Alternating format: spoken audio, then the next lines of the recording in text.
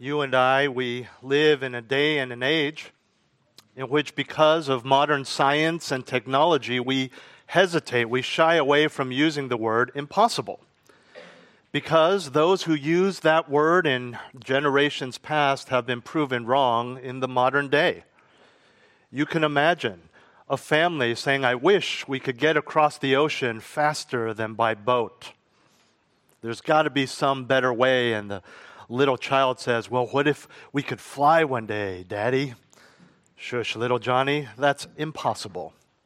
And yet here we are, not even having to exert any energy and flapping our wings like a bird, but sitting comfortably with hundreds of other people reading books and watching movies on our phones as we fly across the clouds to another country. The impossibility of communicating instantaneously with just someone who is half a mile away, let alone across the world.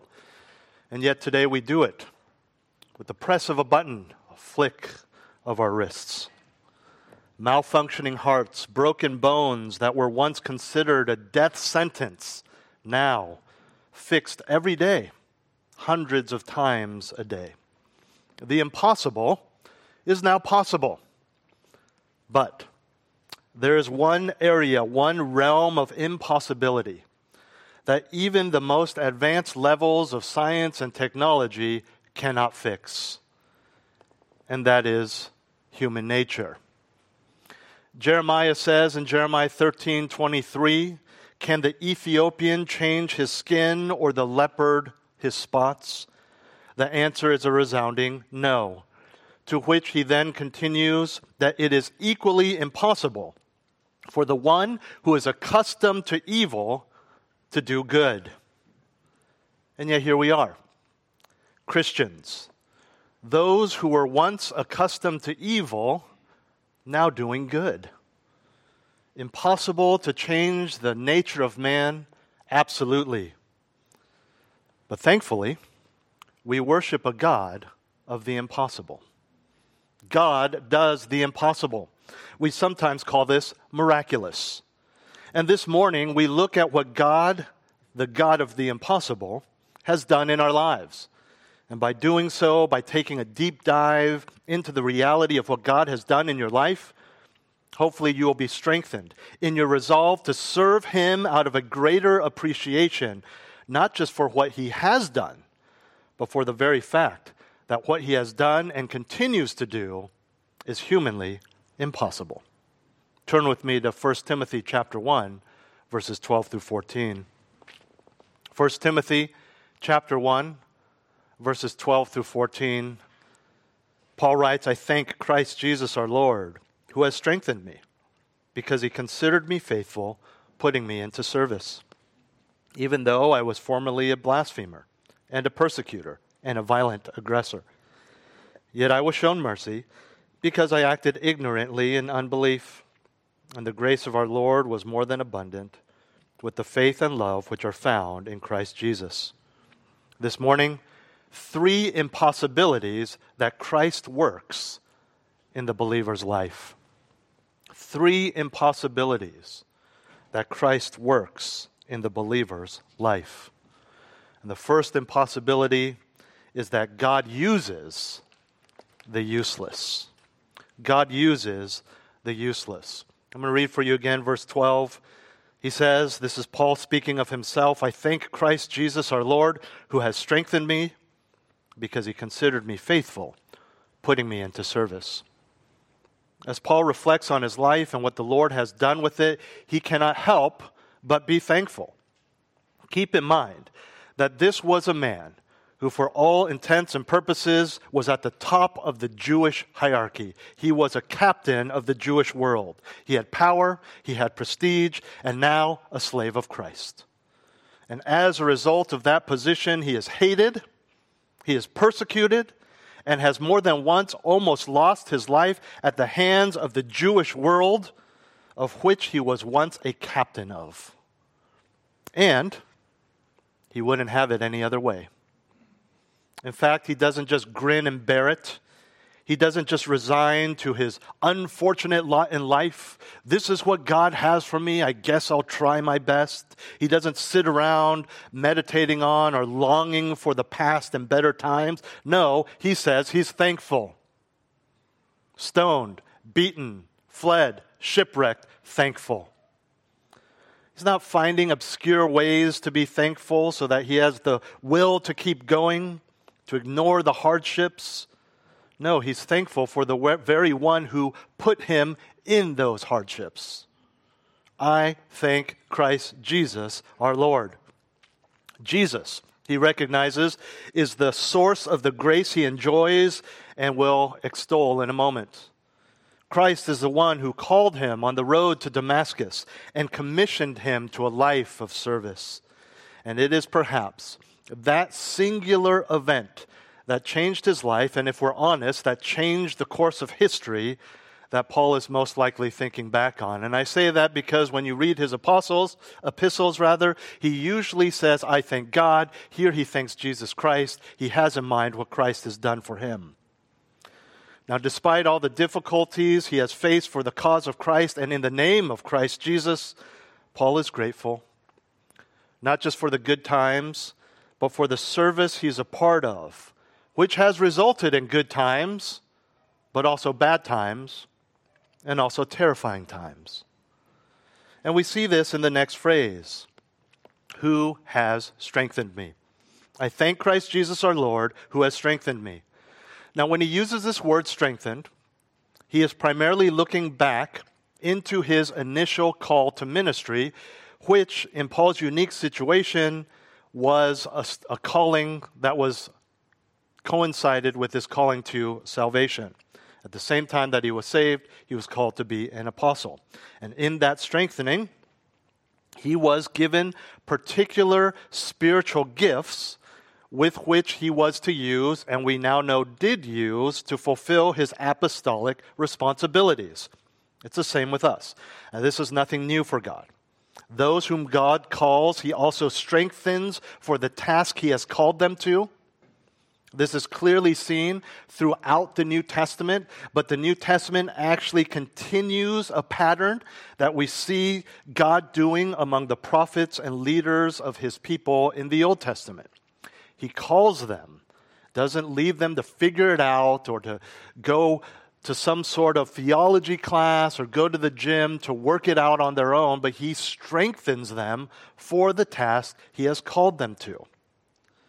Now, although he is referring to the initial call of ministry, which again was simultaneous with his call to salvation, we know that God continued to give Paul strength throughout his ministry.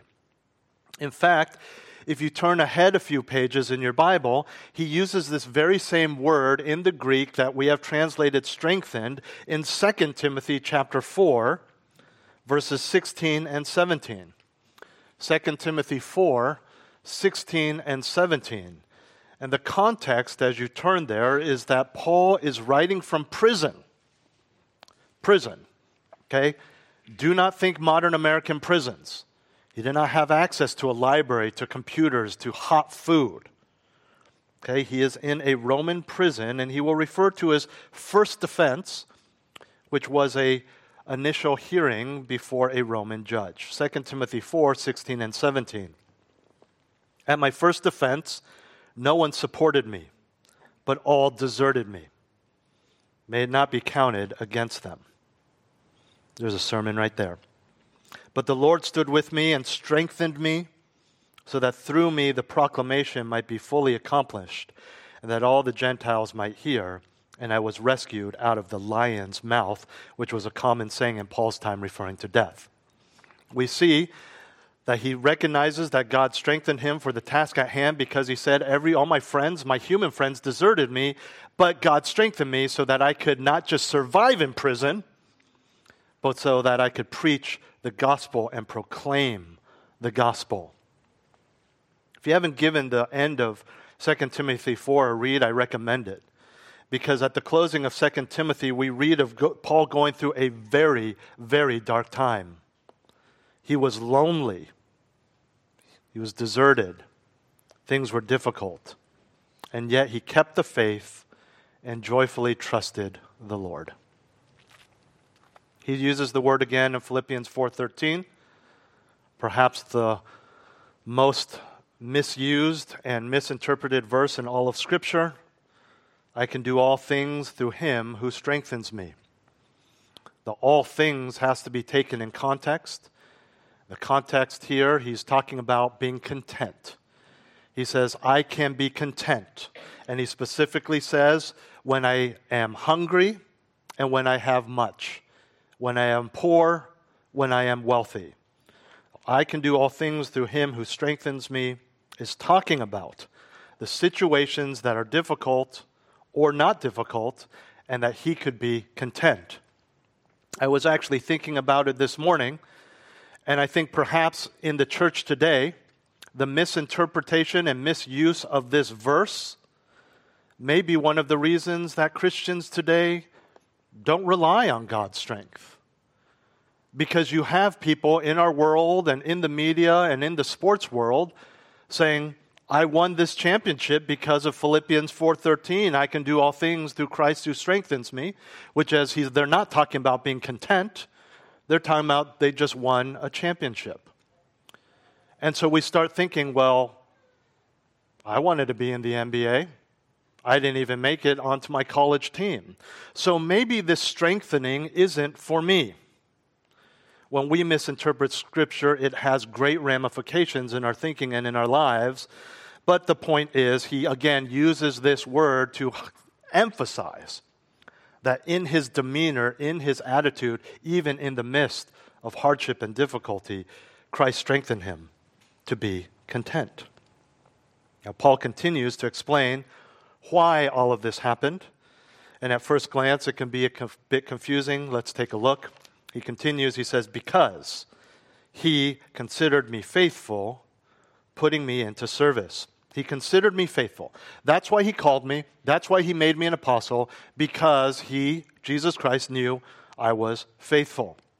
Now we know that Paul was faithful in his Christianity as well as his work as an apostle. Not only do the Scriptures attest to that, all the way from the record we have in Acts to the fruit evidence in the epistles, but we also know that God used the Apostle Paul to pen much of the New Testament. Now think about what that means. God used the Apostle Paul to teach us, modern-day Christians, much of what we know about God and what he expects of us. He used Paul to do that. And as mentioned earlier, no amount of persecution or life-threatening circumstances, aside from death itself, could stop him from doing the work he was called to do. We know as an apostle, he was very faithful. As a follower of Christ, he was very faithful, but none of that applies to what he's saying here.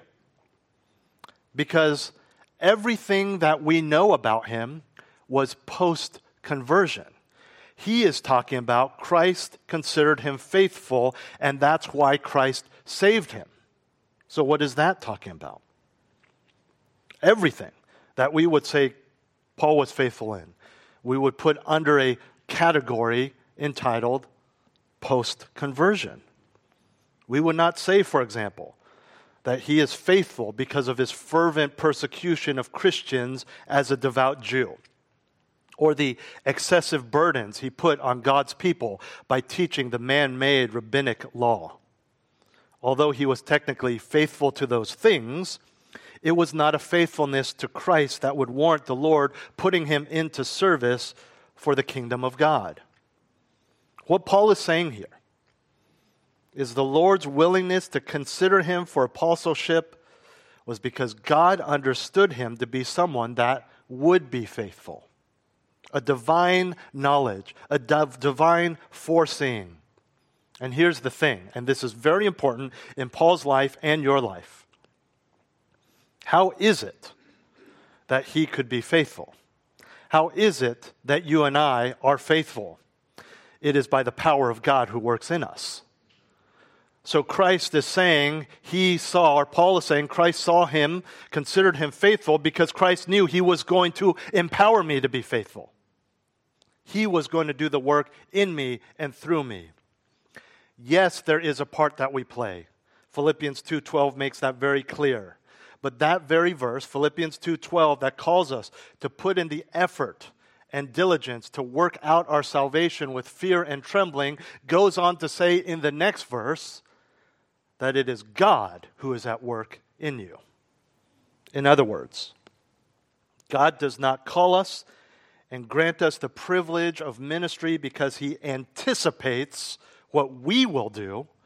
He calls us and grants us the privilege of ministry because He knows what He will do. Because let's face it, without Him working through us, we are absolutely useless as far as the kingdom of God and God's glory are concerned. This is very humbling, but at the same time, very motivating. We are wretched sinners, called by God, then used by God to work out His plan. And we understand that it is the depravity of man that makes him useless to God.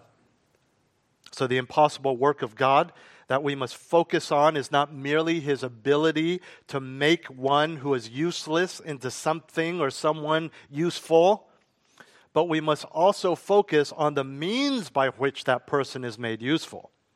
In other words, if it is the depravity of an individual that makes him useless to God, then it is forgiveness that makes him useful.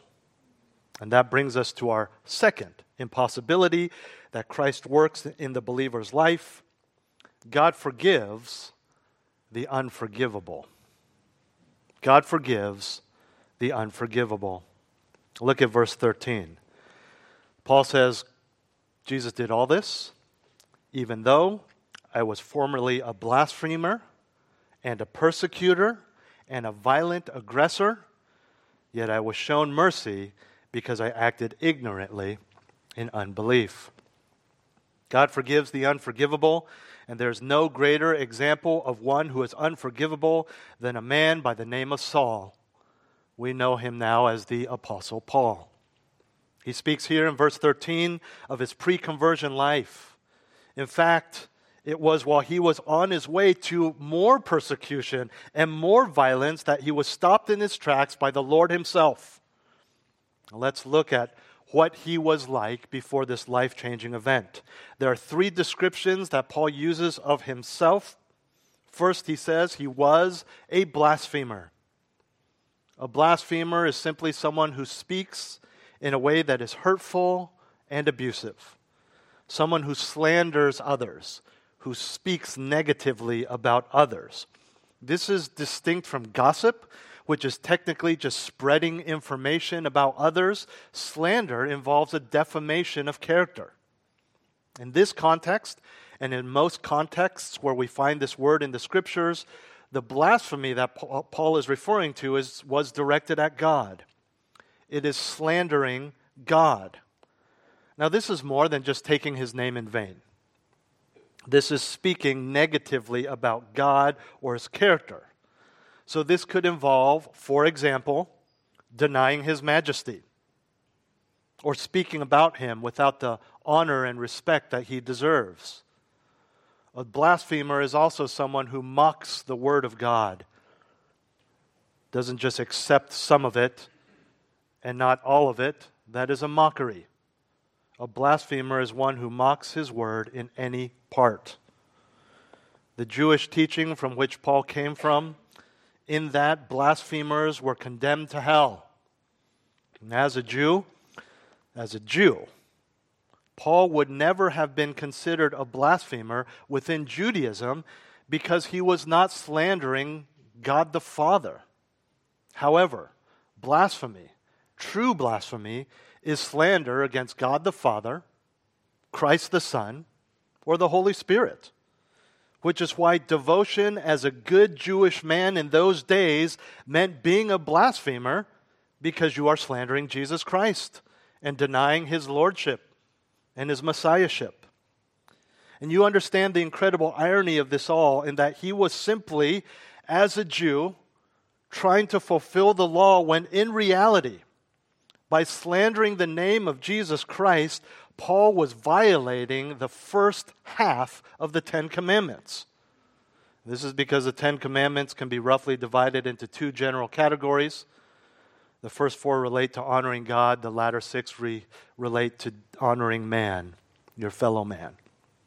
Now, in his zeal against Christ and his church, Paul did not stop at the first four commandments. He goes on in verse 13 to explain two aspects of his former life that were directed against other people, specifically Christians, thus violating the second half of the Decalogue. He says, back in 1 Timothy, that he was a persecutor and a violent aggressor. A persecutor, we know what that is. The word implies someone who pursues others like a hunter would pursue his prey. He attacks and hurts people, and he hurts people specifically because of their faith. And when we first meet Paul in the Bible, he is introduced as a persecutor of the church. Turn with me to the book of Acts. We're going to spend a bit of time here. The book of Acts. The first time Saul or Paul is mentioned is in Acts chapter 7. And in Acts chapter 7, we have the record of one of the most faithful, courageous, godly Christians who has ever lived by the name of Stephen. And he is preaching before the Sanhedrin. This is scary stuff. They were being heavily persecuted by the Jews, Christians were, and here he is, standing before the Jewish high court. And at that time, they had religious, civil, and criminal jurisdiction. In fact, the Sanhedrin was presided over by the high priest. This is a big deal. Now, Stephen, in Acts chapter 6, the previous chapter, was chosen as one of the 7 who were charged with the task of serving the believers in what is considered a precursor to the modern office of deacon. Acts chapter 6 and verse 8 says that Stephen was a man full of grace and power who was performing great wonders and signs among the people. And because of his faithfulness in proclaiming Christ, he is arrested by the Jews and brought before this high court, the Sanhedrin. Now let's read the accusation of the Sanhedrin starting in Acts 6, verse 13. They put forward false witnesses who said, "This man incessantly speaks against this holy place and the law. For we have heard him say that this Nazarene Jesus will destroy this place and alter the customs which Moses handed down to us." And fixing their gaze on him, all who were sitting in the council saw his face like the face of an angel. Chapter 7. The high priest said, "Are these things so?" Now that question can be very terrifying, because Stephen is very well aware of how the Jews, and especially the high priest and his council, view Christians. This is a life or death question. He does not try to plead not guilty. He does not defend himself. Verse 2, Acts 7, he says, "And he said, 'Hear me, brethren and fathers,' and then for the majority of that chapter, proceeds to preach the gospel." By the way, his gospel presentation starts with the history of the very people he is preaching to, the Jews, which is a great evangelistic model. Bring your audience into the story of God. Now let's jump to verse 54. He has preached this sermon, and let's see how they respond to this preaching of the message of Jesus Christ, which includes the history of Israel and how they were to look forward to the Messiah, Jesus Christ. How do they respond? Acts 7, verses 54 through 58. Now when they heard this is the whole sermon, they were cut to the quick, and they began gnashing their teeth at him. But being full of the Holy Spirit, he gazed intently into heaven and saw the glory of God and Jesus standing at the right hand of God. And he said, "Behold, I see the heavens opened up and the Son of Man standing at the right hand of God. And that probably bothered them even more, because they know he was talking about and seeing Jesus Christ. But, verse 57, but they cried out with a loud voice and covered their ears. This is how mad they are. They don't want to hear anymore. Grown men covered their ears and rushed at him with one impulse. When they had driven him out of the city, they began stoning him. And the witnesses laid aside their robes at the feet of a young man named Saul. This is Paul. This is the first time we are introduced to the man that will one day become the Apostle Paul. Now, what we just read about is a frenzied mob, bloodthirsty. In their sin-stained anger, they impulsively drag him out and begin stoning him, which is brutal. It's nasty stuff. They basically stand as a crowd and start hurling rocks at him until he dies, until he bleeds out, till he's beaten to death with these rocks, or someone just nails him right in the right place and he dies instantly. But before then, you can be guaranteed that it was a lot of pain. Then the end of verse 58, again we are introduced to Paul, then known as Saul, because the men laid their robes at his feet. This is not some strange coincidence where everyone, because they got to take their robes off to get the full range of motion to throw those rocks, just happened to pile them at this guy, and it happened to be Saul. No. This is Saul saying, you're going to kill him? Let me hold your stuff for you. Let's read on. Acts 7:59 and following. They went on stoning Stephen as he called on the Lord and said, Lord Jesus, receive my spirit. Then falling on his knees, he cried out with a loud voice, look at this, Lord, do not hold this sin against them. Echoing the words of his Lord. Having said this, he fell asleep. That means he died. Chapter 8. Saul was in hearty agreement with putting him to death. And on that day, a great persecution began against the church in Jerusalem, and they were all scattered throughout the regions of Judea and Samaria, except the apostles.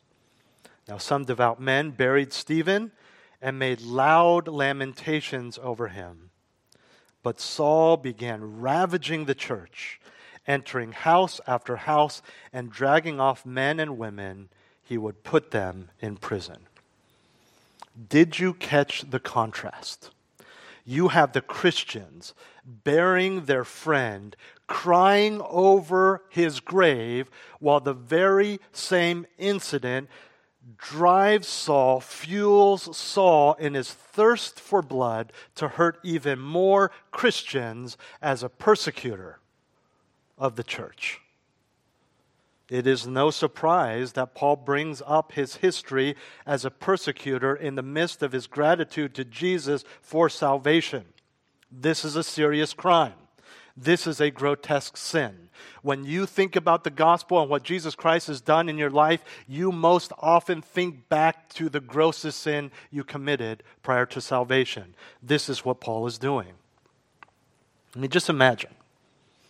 Imagine witnessing the brutal torture and murder of one of the most faithful Christian men who has ever lived. You are just ecstatic, cheering in listening to his boldness. And now he is being killed for that same boldness in proclaiming the gospel. Personally, I think what would be etched in my memory more than the picture of the angry, screaming men with their wide, bloodshot eyes throwing rocks at my brother's head would be the picture of the calm, self-righteous, evil grin of the young man holding their stuff. And that was the future Apostle Paul. Aside from the obvious guilt over what he had done, there's another glaring reason that Paul would focus on the fact that he once persecuted the church, and it is this. when Jesus called him in Acts chapter 9, the first thing that Jesus says to Paul was, "Saul, Saul, why are you persecuting me?" No doubt that in the church, what the Christians were most concerned about when it came to this man was his well-earned reputation for persecuting them. But we also see that it was the key issue in Jesus' confrontation of him as well. And if Jesus were to audibly speak to you and mention one particular sin, I am confident that you too would remember that forever. And by the way, what we see in Christ's words to Saul is that the persecution of God's people is the same thing as a persecution of God himself.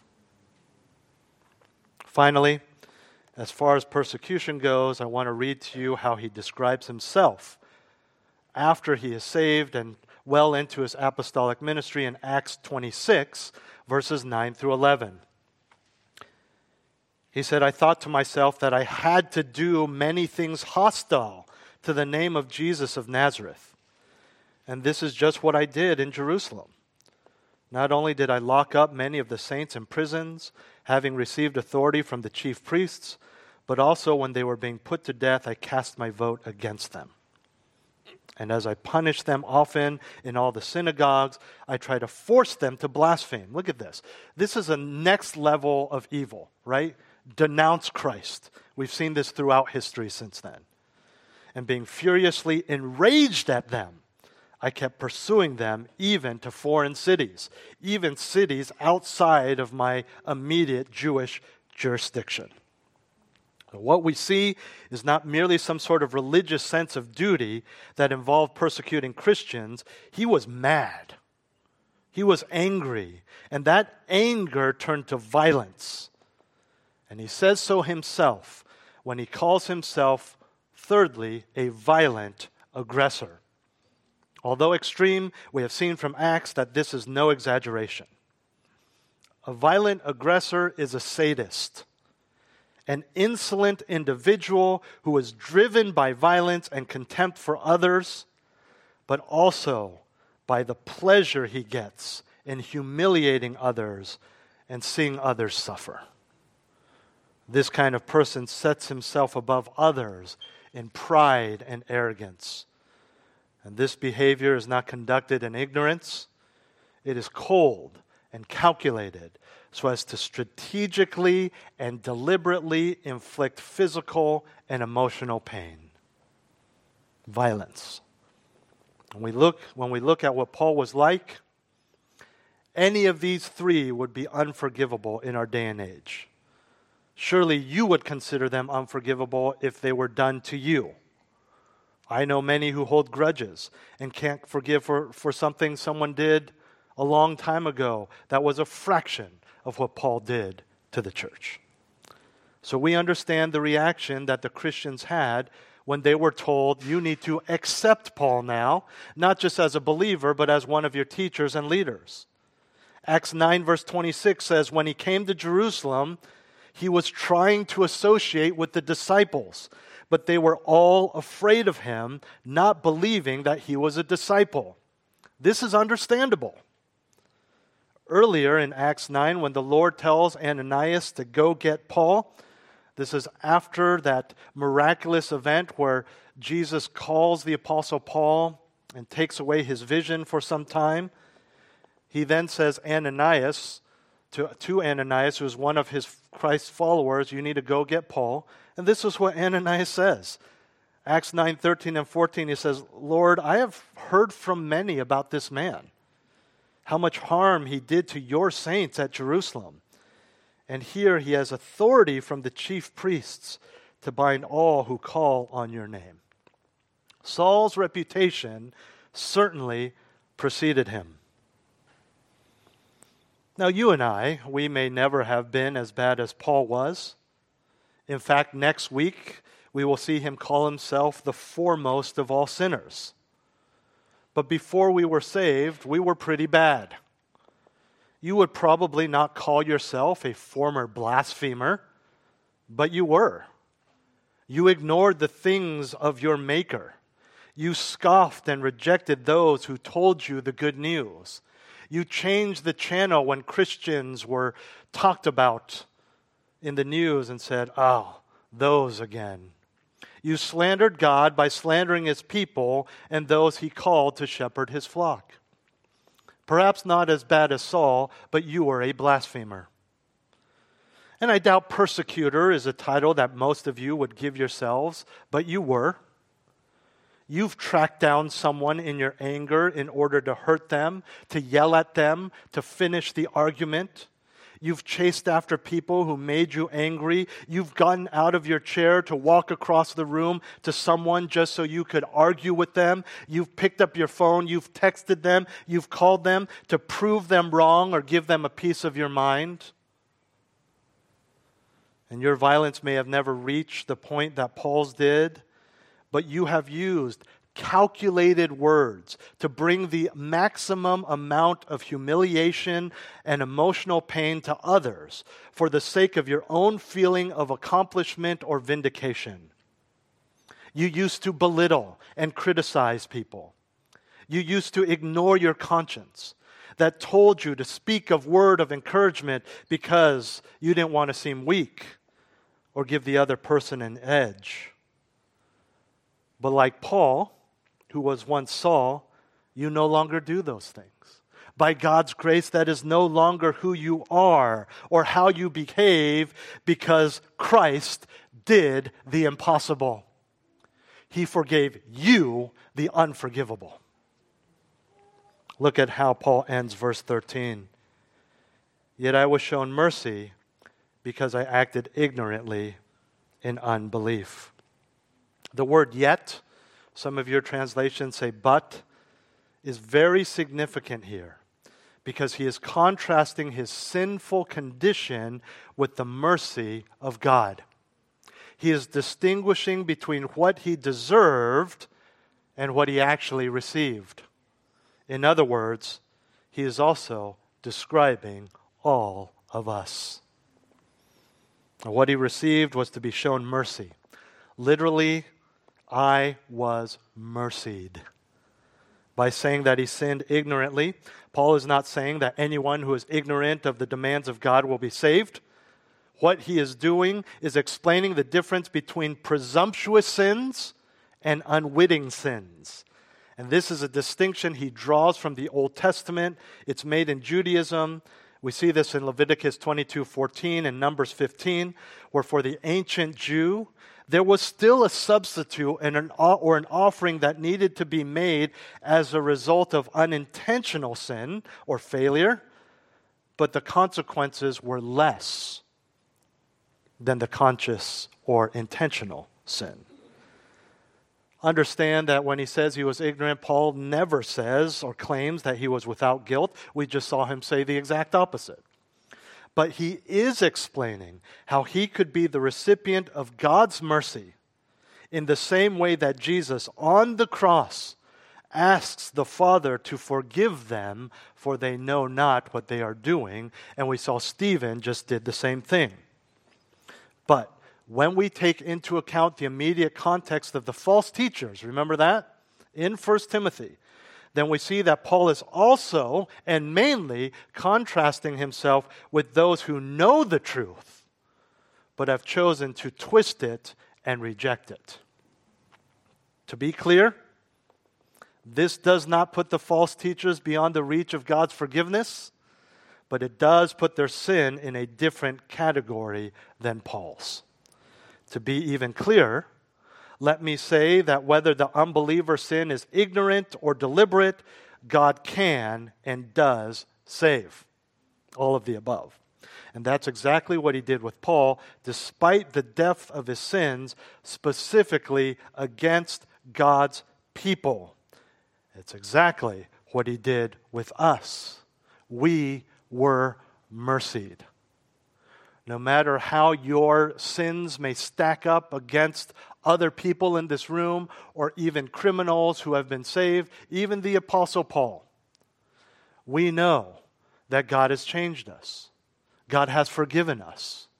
We are no longer those violent people. We are no longer the arguers, the screamers. We know this. God knows this. The world knows this. The other day, my wife was on the phone talking to a very important call. She was talking to a representative of someone who we need to clear with to get a very important medical device for my son. Now, I don't know, for those of you with kids, I don't know about you, but my kids are content ignoring us until we get on the phone. Then they need everything possible. And this was a very important phone call, so at one point, my wife holds the phone, pulls it away from her, and gently tells the two boys that were bothering her, "This is a very important phone call. If you interrupt me again, I'm going to have to spank you." She gets back on the phone. There's a pause. And the lady goes, "I heard what you just said to your kids." Scary situation, right? Then she says to my wife, "Are you a Christian?" And my wife said, "Well, that depends on what you're going to say next." No, she said, "Yes. Why do you ask?" And she said, "Well, I'm a Christian too.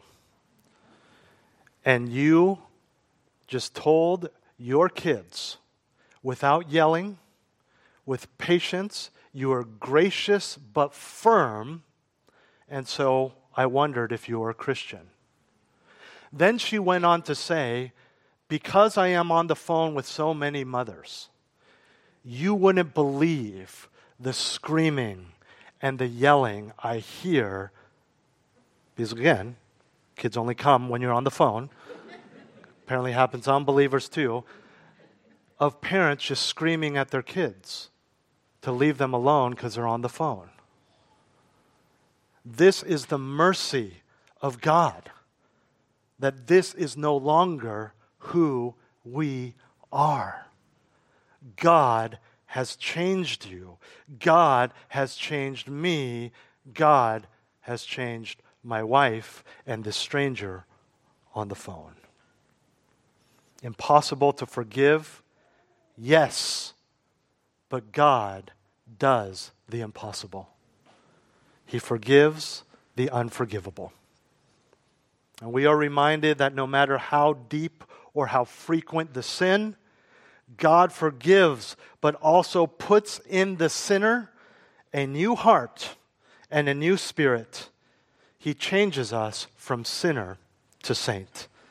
And that's how Paul ends in verse 14 with our third and final impossibility that Christ works in the believer's life. God changes the unchangeable. We've seen that God uses the useless, God forgives the unforgivable, now God changes the unchangeable. Verse 14, back in 1 Timothy 1. "And the grace of our Lord was more than abundant with the faith and love which are found in Christ Jesus." The testimony of Paul shows that the grace of God is never in short supply. There's not just enough, there's more than enough. Paul describes it as more than abundant, overflowing in the ESV, which simply means super abounding. It completely overflowed. It wasn't a nail biter with just a little bit to spare after he was done with Saul. It runneth over. And because of that, Paul now lives the authentic Christian life, which is summarized by faith and love. Faith being the human response to the gospel that is empowered by grace and followed by an ongoing attitude of trust in God. Along with that grace, faith is a gift from God. And like faith, love is a visible effect of saving faith. This word being the agape love that is so cherished in the scriptures and the Christian life. The unconditional love, It does not matter what you get in return. It does not matter even if the ones you are to love want your love. We've said this before, agape love is not just unconditional, it is volitional. It is a choice. You may use the term fall out of love, but the reality is you have chosen not to love. You have chosen not to work at the love. It is not a Hollywood-based emotion. It is a choice. Faith and love, these two are often listed in the scriptures together as a pair, either as a standalone pair or in other lists of Christian qualities. And at this point, what we need to do here is go back to the word yet. Blasphemer, persecutor, violent aggressor, now faith and love. That's quite the contrast. Humanly impossible. Even in the most arduous of attempts to reform in our culture of fines and imprisonment, this kind of change is impossible. But not for the one with immeasurable mercy and grace. God changes the unchangeable. Paul was in every molecule of his hateful, violent body unchangeable, and so were you. But God did it. God did it. Listen to this change in Paul's life shortly after his conversion in Acts chapter 9, verses 19 through 22.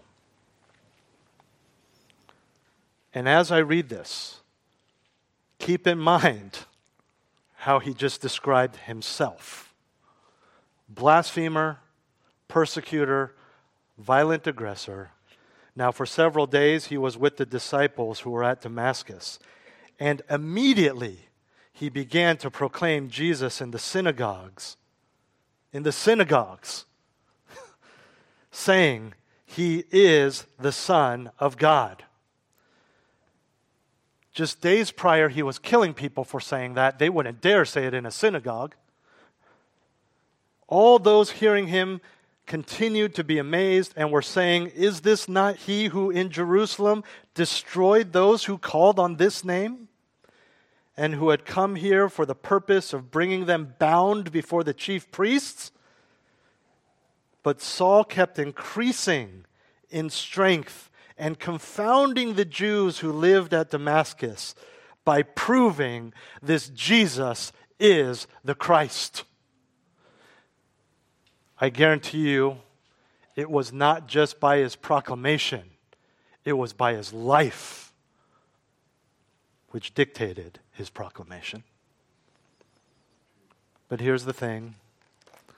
This, what we just read, this amazing transformation, this is also who we are. Because of God's mercy, those who knew us before are confounded. They don't get it. Why don't you party anymore? Why aren't you critical anymore? Why don't you join in the gossip anymore? Why aren't you nasty anymore? Why don't you get angry anymore?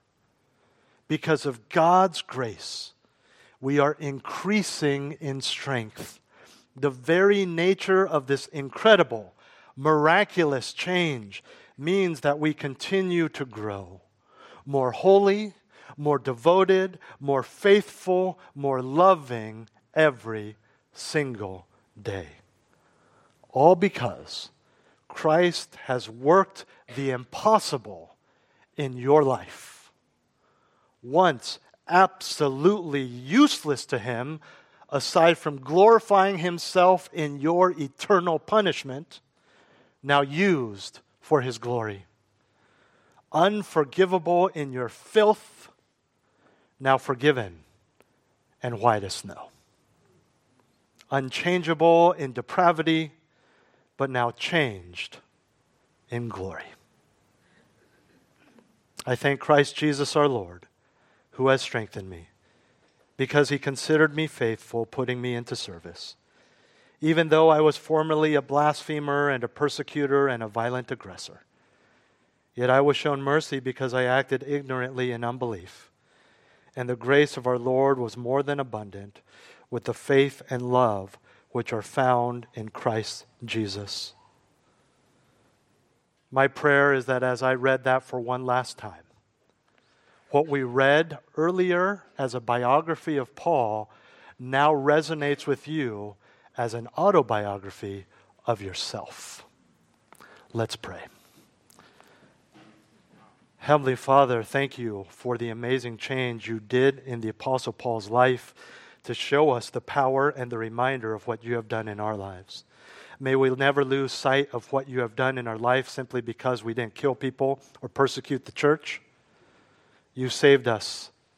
You made us useful for your glory and your kingdom and your people. You forgave us. You changed us. May we live in that even when we stumble, even when we sin. When we do fall back into our old ways, even temporarily, may we be motivated by the reality, the objective change you have done in our lives. May we excel still more, continue to grow, continue to be faithful until you come and take us home and reward us with those great, comforting words. Well done, good and faithful one. In Jesus' name, amen.